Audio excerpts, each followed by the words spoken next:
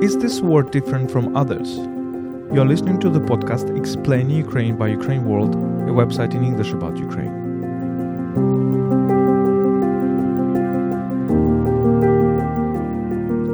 Every war is different, yet they share a lot of similarities. Bosnia, Syria, Iraq, Chechnya, Ukraine. How can these wars be compared? What are the patterns of Russian actions in Chechnya and Syria which are being repeated in Ukraine? Why should we talk about evil?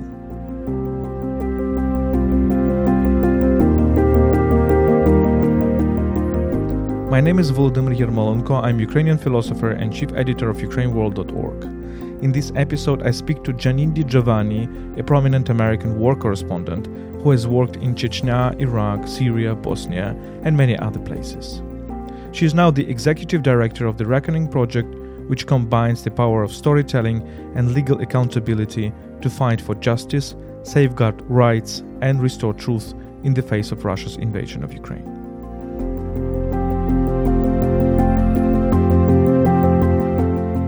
We do this conversation within our series Thinking in Dark Times, which seeks to make Ukraine and the current war a focal point of our joint reflection on the world's present, past, and future. We try to see the light through and despite the current darkness. Before we start, let me remind you that Ukraine World is brought to you by Internews Ukraine, a Ukrainian media NGO. We are based in Ukraine. You can support us at patreon.com/UkraineWorld.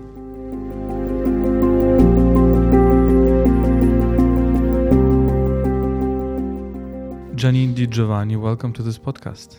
Very happy to be here. Thank you for having me.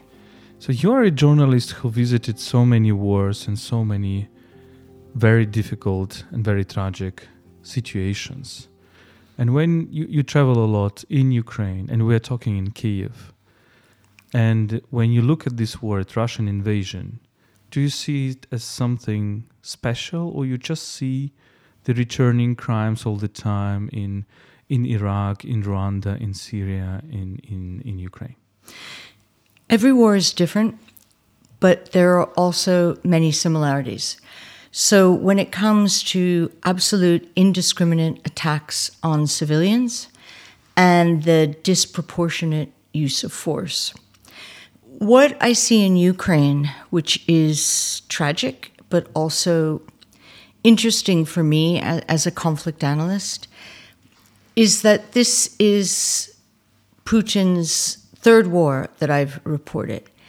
And I see very sustained patterns between what he did in his first war, which was the Second Chechen War, and the fall of Grozny in the late January of 2000, his destruction of Aleppo in 2016. He joined the fight, of course, in Syria in 2015, aiding Bashar al-Assad by supplying air power. However, with that air power, what he did was focus intently on destroying medical facilities, schools, and heavily residential areas. So it was an attempt to terrorize the population. By terrorizing them, by subduing them, it was a way of basically trying to bring the population to their knees. Very similar to what he did in Mariupol, the destruction of Mariupol, attacking a theater, or in Kharkiv, where we see close residential areas that have been attacked without military facilities near them. Even what's going on in Kyiv right now, as we're sitting here, nighttime bombing of population in residential areas. Are they being careful to stick to the rules of the laws of war? Not at all. This is in many ways a war against civilians. And I suppose his aim would be to turn the tide of the public, that they are so exhausted by war, so downtrodden by it, that they would put pressure on the government to begin some cycle of negotiations, which of course isn't going to happen. Not now, anyway. So I see that. Someone asked me yesterday if there was a similarity between the war in Ukraine and the war in Bosnia. Both were wars of aggression. absolutely. But very different in that Bosnia, neighbors turned on neighbors very quickly. So village to village, even sometimes trench by trench in the battlefields above Sarajevo, were kids who went to high school together. And from their trenches, they would call out, how's your sister? Or I saw your mother the other day, she's okay. And to me, one of the many tragedies about the war in Bosnia was that these close-knit people were ripped apart by a brutal war. Let me come back to Syria. I had a conversation on this podcast with a French expert on Syria, Jean-Pierre Philippe. Of course, Sciences Po.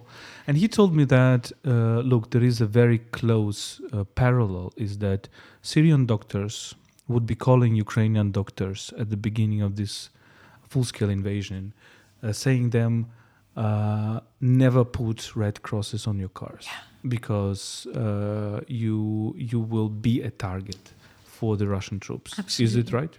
Yes, it's absolutely. The Geneva Conventions were set out to protect civilians, medical facilities, prisoners of war, journalists. And Putin has consistently and flagrantly mocked these conventions.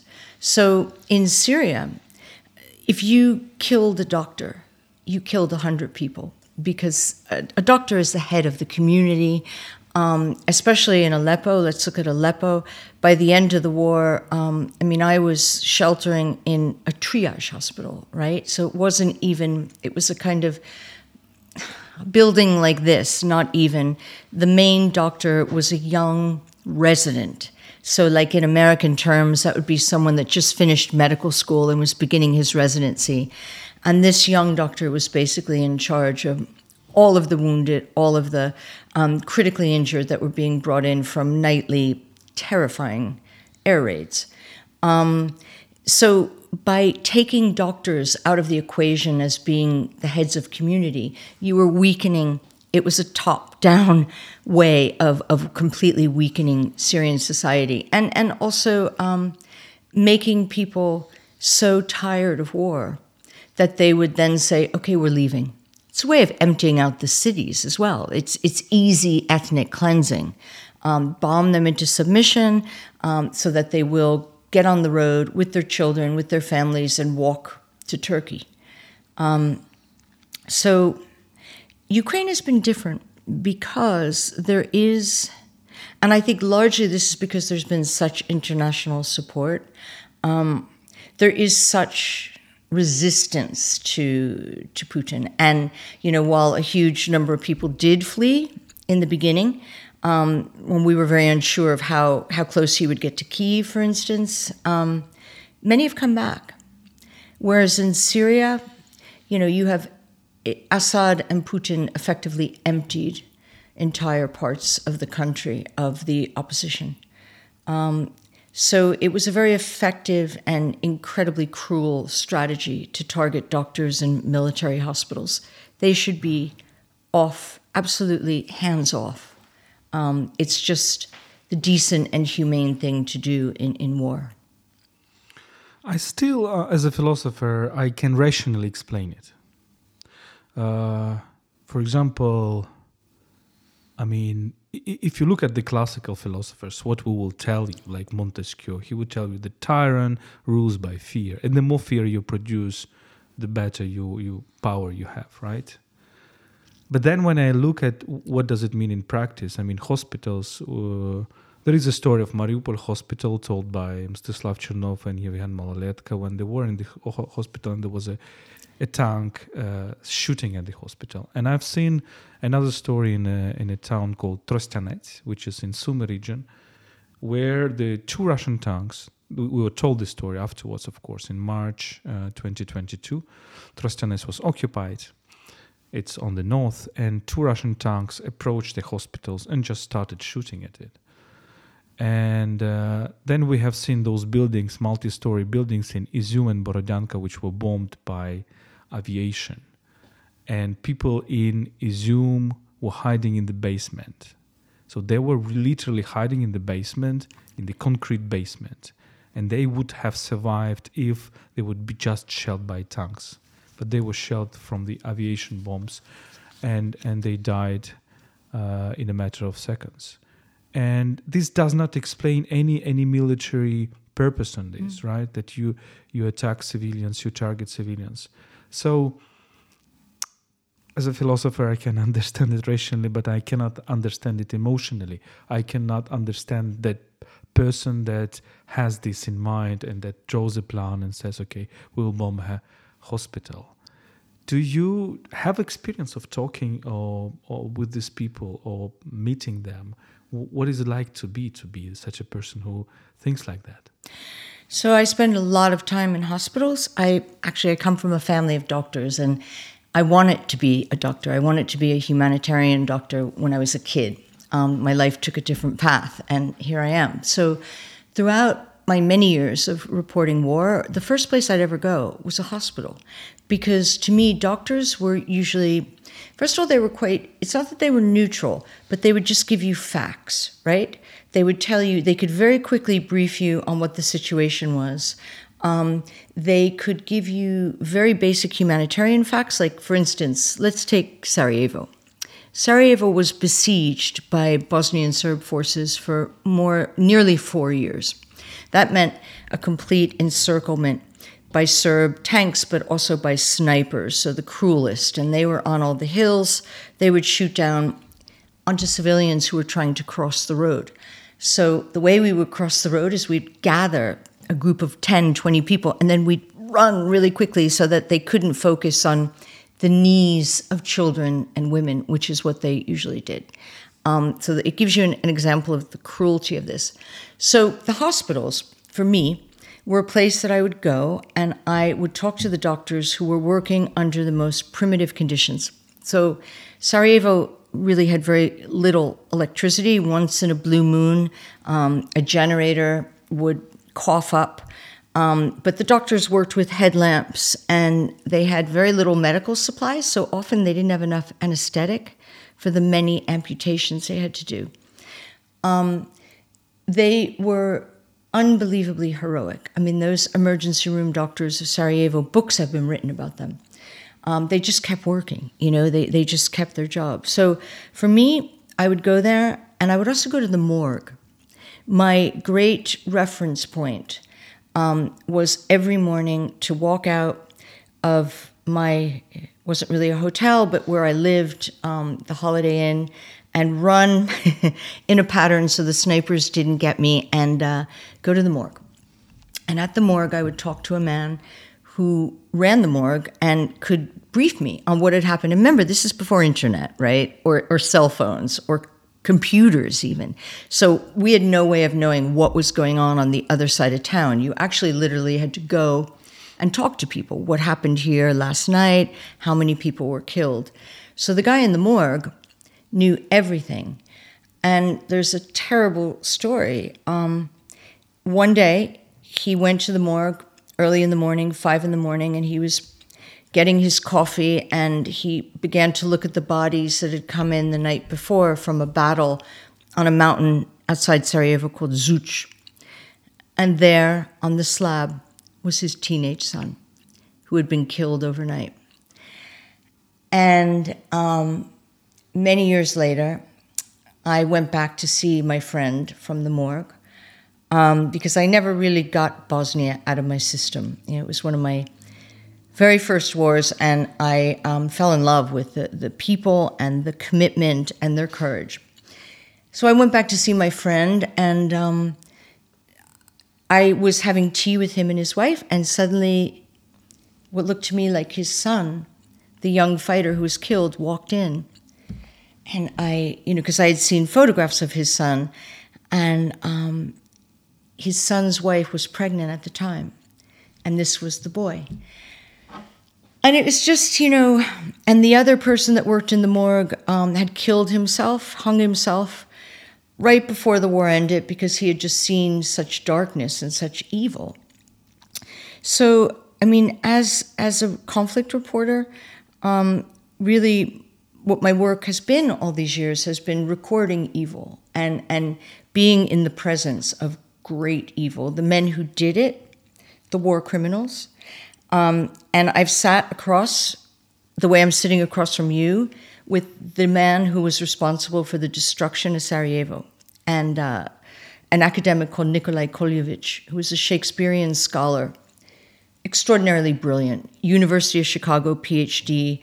And I sat up one night with him drinking Slivovica, and at the end of the night, as dawn was breaking, he said his motivation for destroying the National Library of Sarajevo, where millions of Ottoman manuscripts went up in flames in August 1982, was that he had never been made a full professor at the University of Sarajevo because he was a Serb, and that the Muslims, the bloody Muslims, were running Sarajevo University.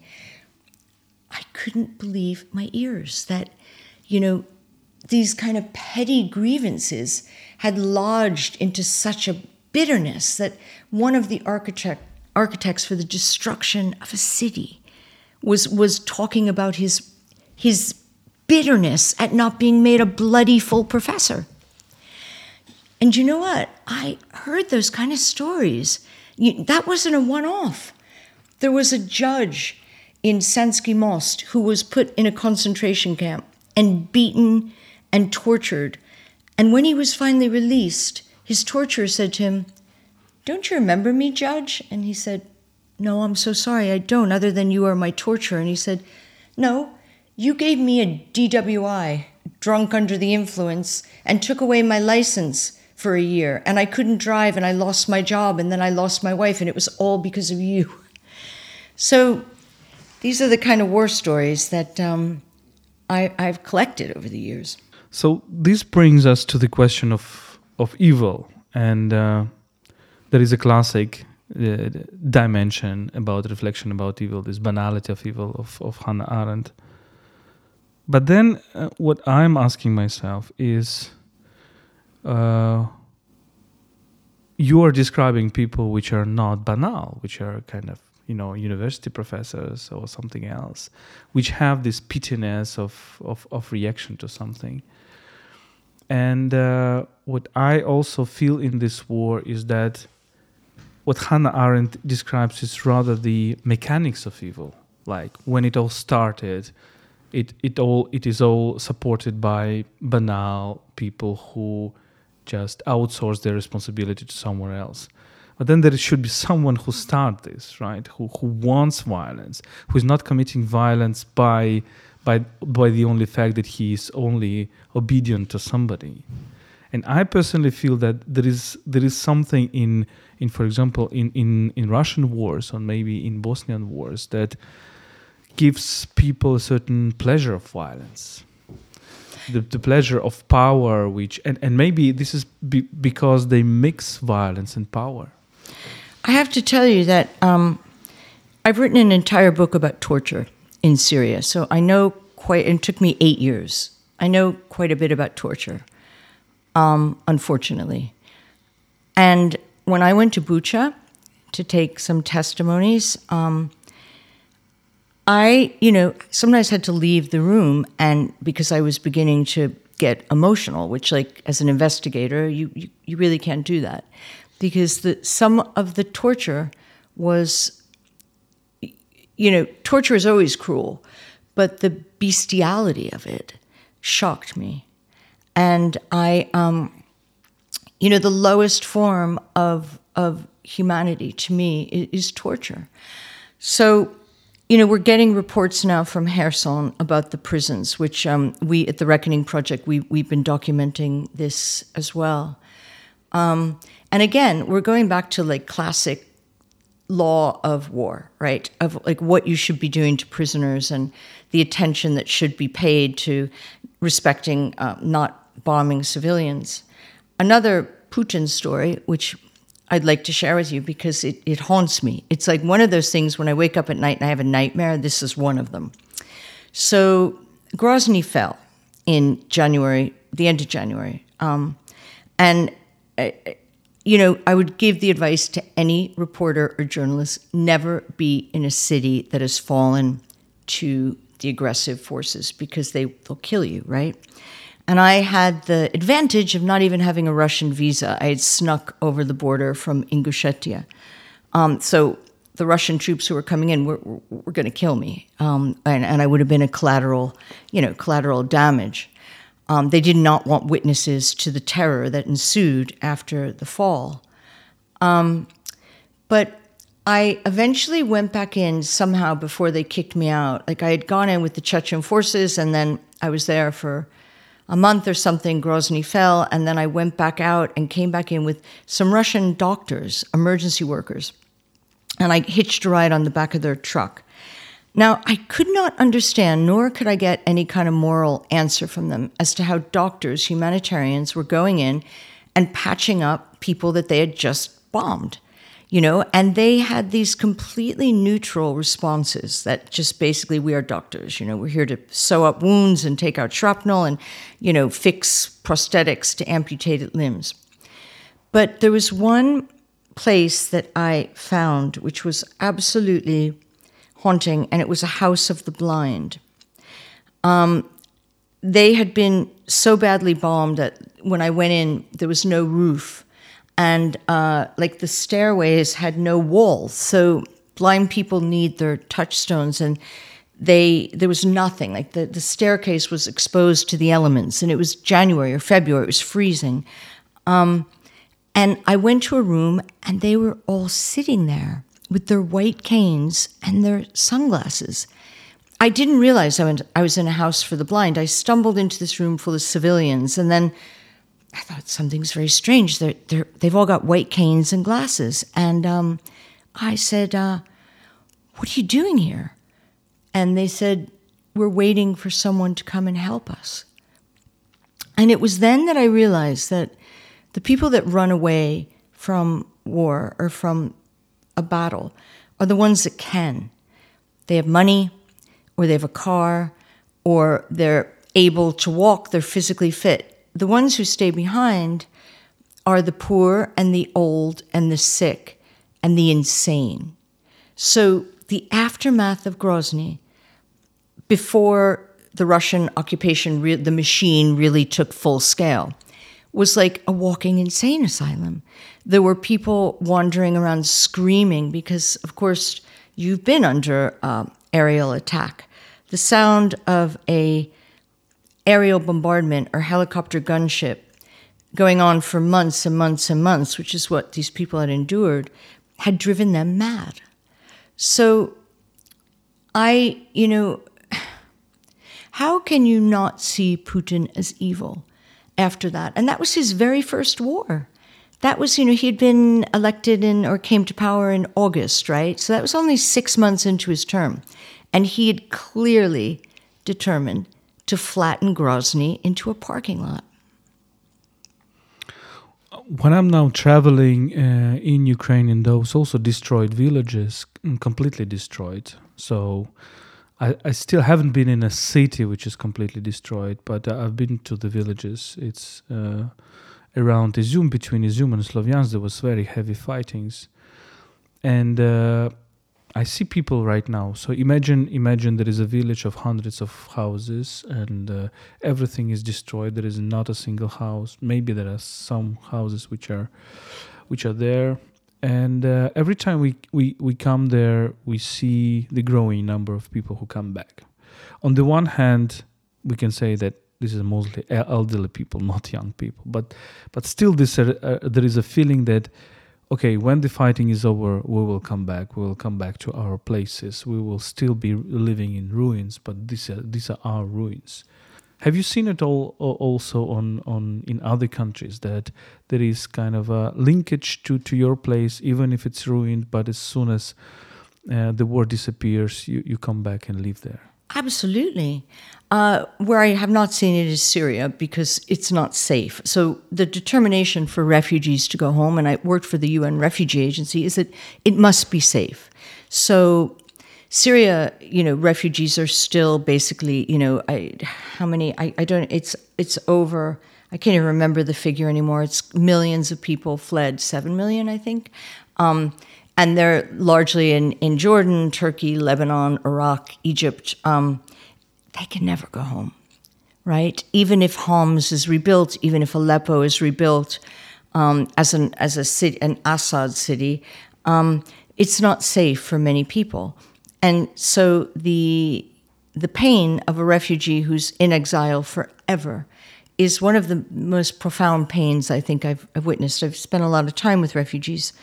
And by the way, this is why it gets me so angry when the brief period I lived in America under Donald Trump, and his whole issue with the southern border and saying, these rapists are coming to our country.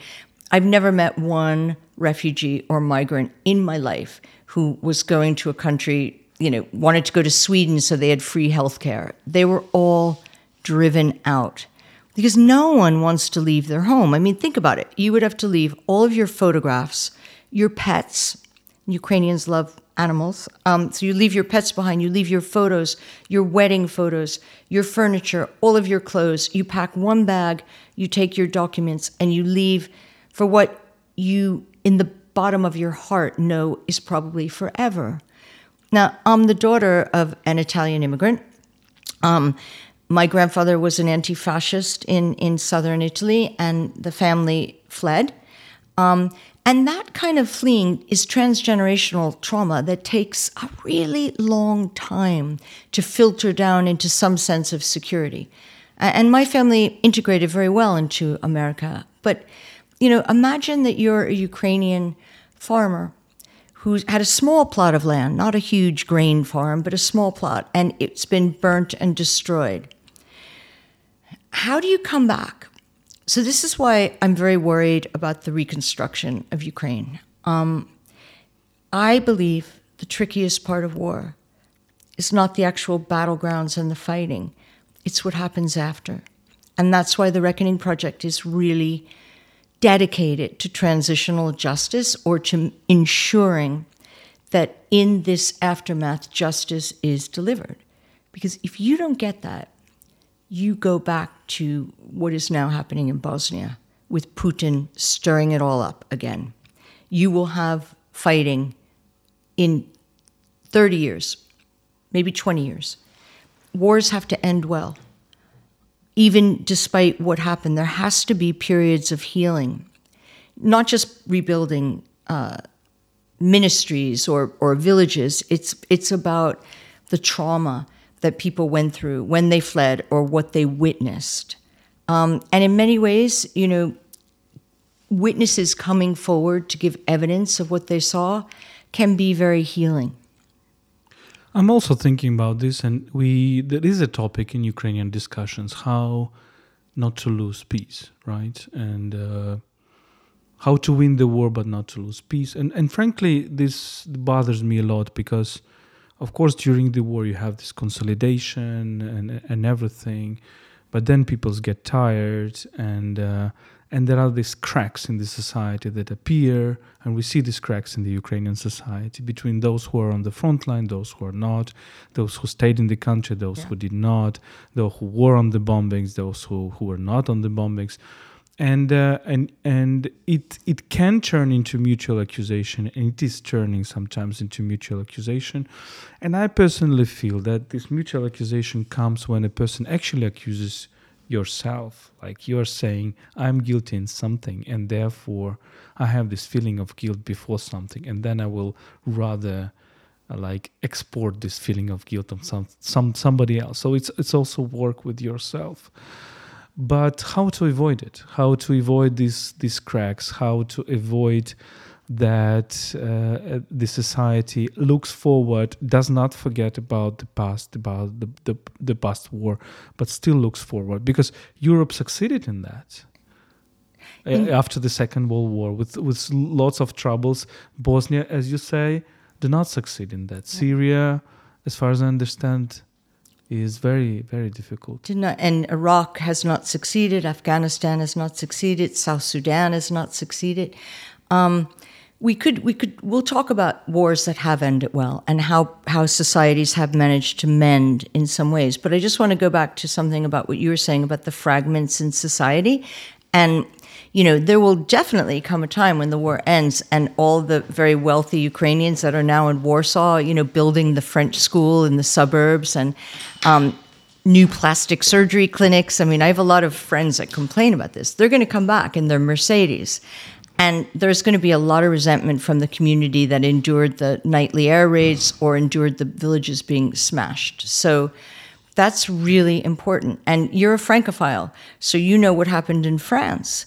In the early days of the liberation of Paris, women who may or may not have slept with a German soldier were dragged out into the street and their heads were shaved. And, collabo was, the refrain of some people who were innocent. I come from a French family that, are from the Vercors, and that was one of the most heavily fought over regions in France.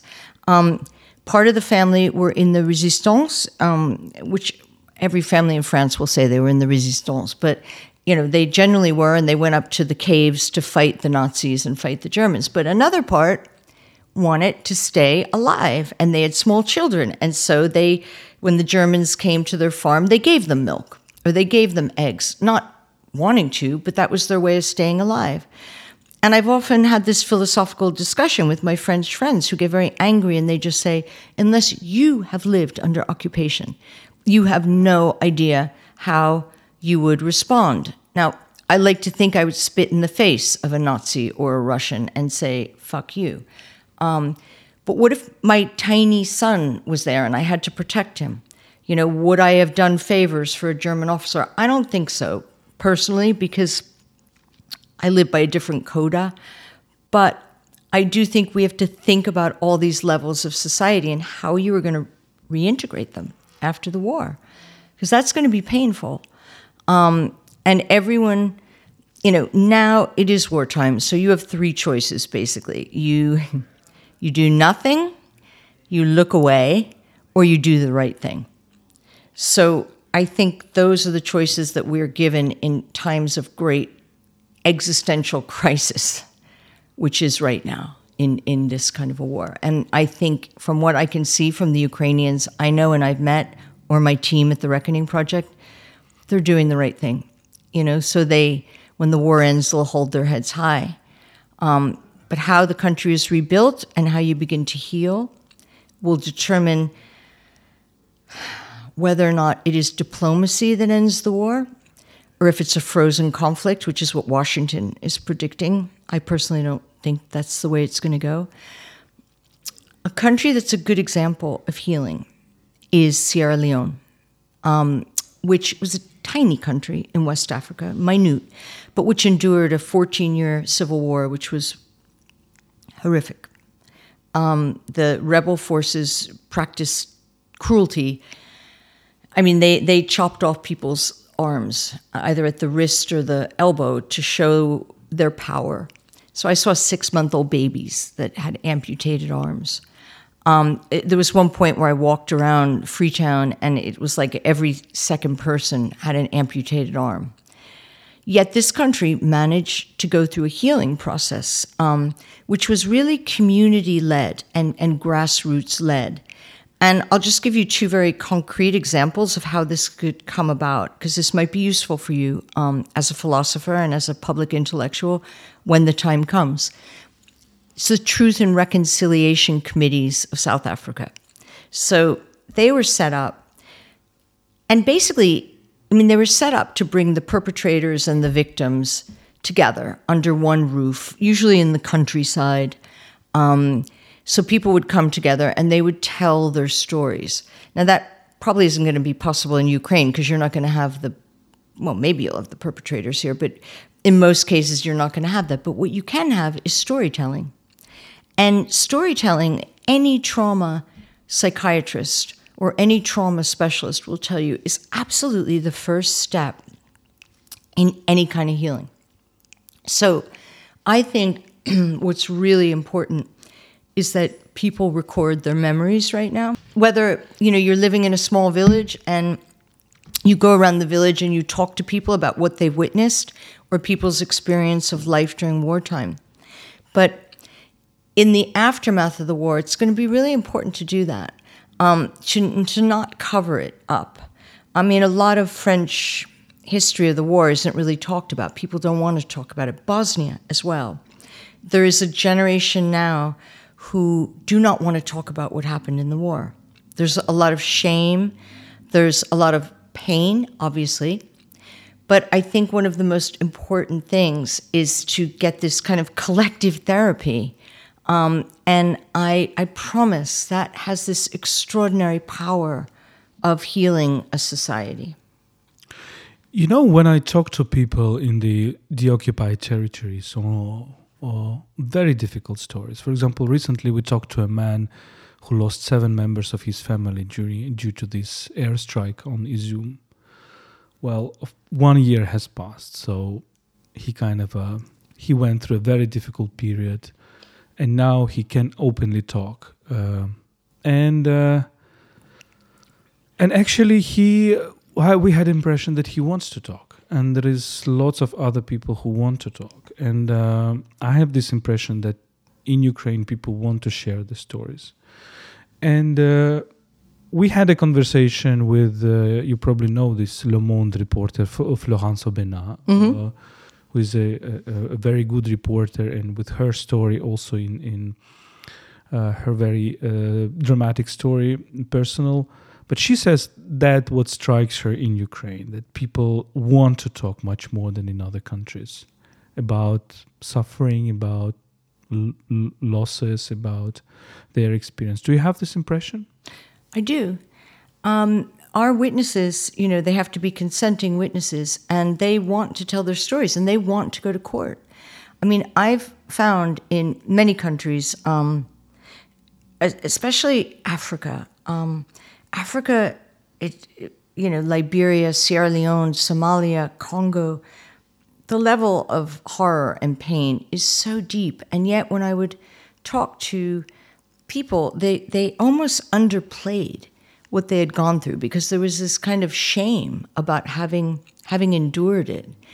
I always found that, if I wasn't a very good reporter, because if someone didn't want to talk to me, I never forced them. And I've seen many journalists do the opposite, like, please give me your story, it's important to tell the world. But if people don't want to talk, you can't force them to.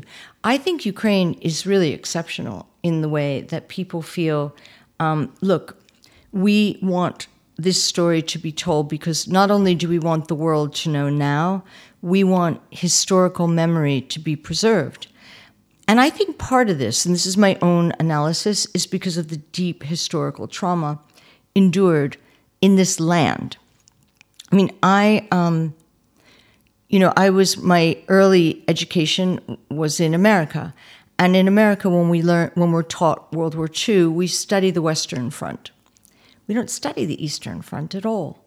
And the massive casualties and the Holodomor, I mean, that was pre-World War II, but Stalin's terrors. I saw a film about World War II in Belarus called Come and See. Do you know this extraordinary film that had been smuggled out of Soviet Russia? I watched it, and then I watched it again because I just kept thinking about the trauma of these places that stays in the land. So what Ukraine endured, Kharkiv and these areas where the Holodomor was so prevalent, and villages that became ghost villages and dying of hunger, that doesn't go away in a generation because the survivors would pass that on to their children, and then those children would pass it on. The same way Holocaust survivors pass on their deep trauma to their children. It's inevitable. So I think for Ukraine to heal, we need to find a way of breaking this transgenerational trauma and also the trauma sustained from this aggression, this current aggression.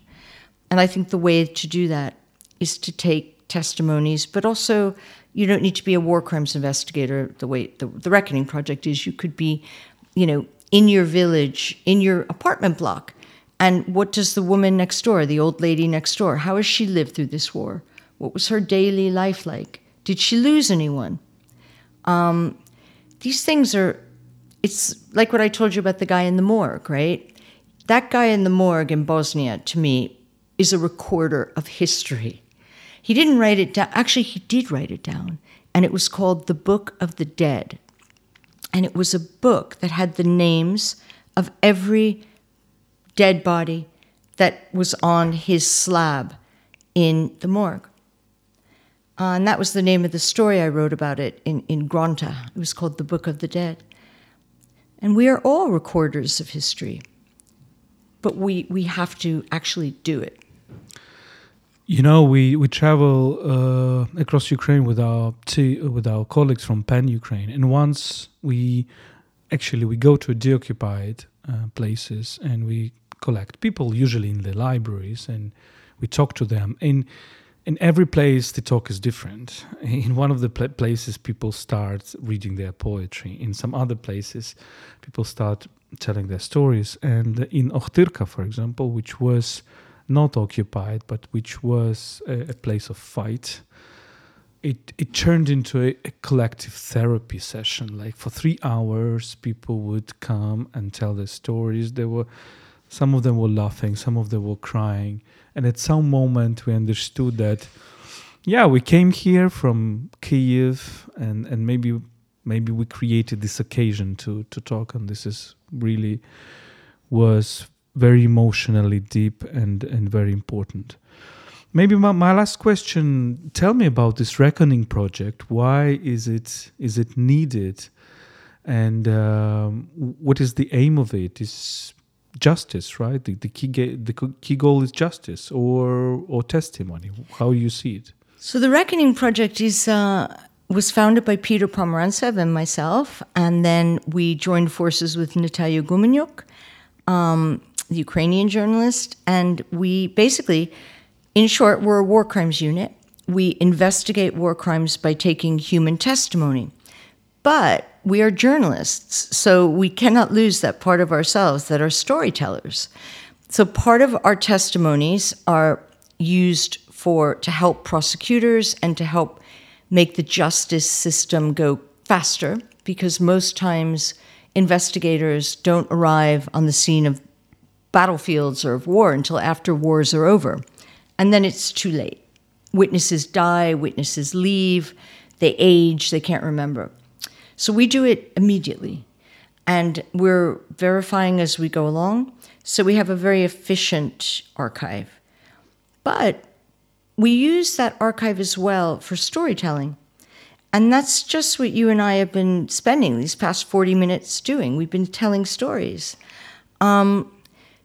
War stories especially have a potency because for us it's a way of capturing history, of ensuring historical memory, ensuring that the narrative is not rewritten, that, we always say evidence does not lie, but equally, we want to keep the narrative straight. Again, going back to Bosnia or Rwanda, two places where the narrative has been distorted post-war by revisionist historians who turn, actual battles and things that happened like Srebrenica, the genocide of Srebrenica, into an entirely different story of what actually happened. And the same thing with Rwanda. There are those who have written books basically distorting the genocide that 1 million people were slaughtered in. So the Reckoning Project is a way of ensuring that never happens, because we're locking down the truth in our archives, and that doesn't lie. So we combine legality with storytelling, which is very unique. And we're very proud of where we are. We've built an incredible team of Ukrainian researchers who also feel some sense of agency, that they're contributing to the justice of their country. So it's something, Peter and I thought about.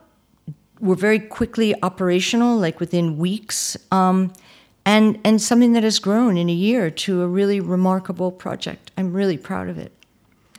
That's very good, and it's also good that we are also thinking at Ukraine World in this direction, and we just launched a website which is called Book of Memory, and which is also cooperation with Ukrainian human rights defenders. So we would go to human rights defender organizations like Helsinki Group or Kharkiv Human Rights Group. They have also big archives of these war crimes. And we would talk to these people and make a story out of them. So to make it not just factual, but really in storytelling. Human. Yeah, human. So indeed, I really share with you this goal. Janine di Giovanni, thank you so much for joining this conversation. Thank you so much for listening to me.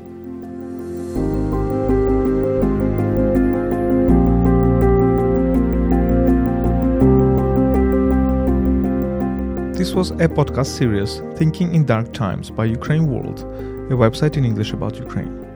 This series seeks to make Ukraine and the current war a focal point of our joint reflection on the world's present, past and future. We try to see the light through and despite the current darkness. Ukraine World is brought to you by Internews Ukraine, a Ukrainian media NGO. We are based in Ukraine. You can support us at patreon.com/UkraineWorld. Stay with us and stand with Ukraine.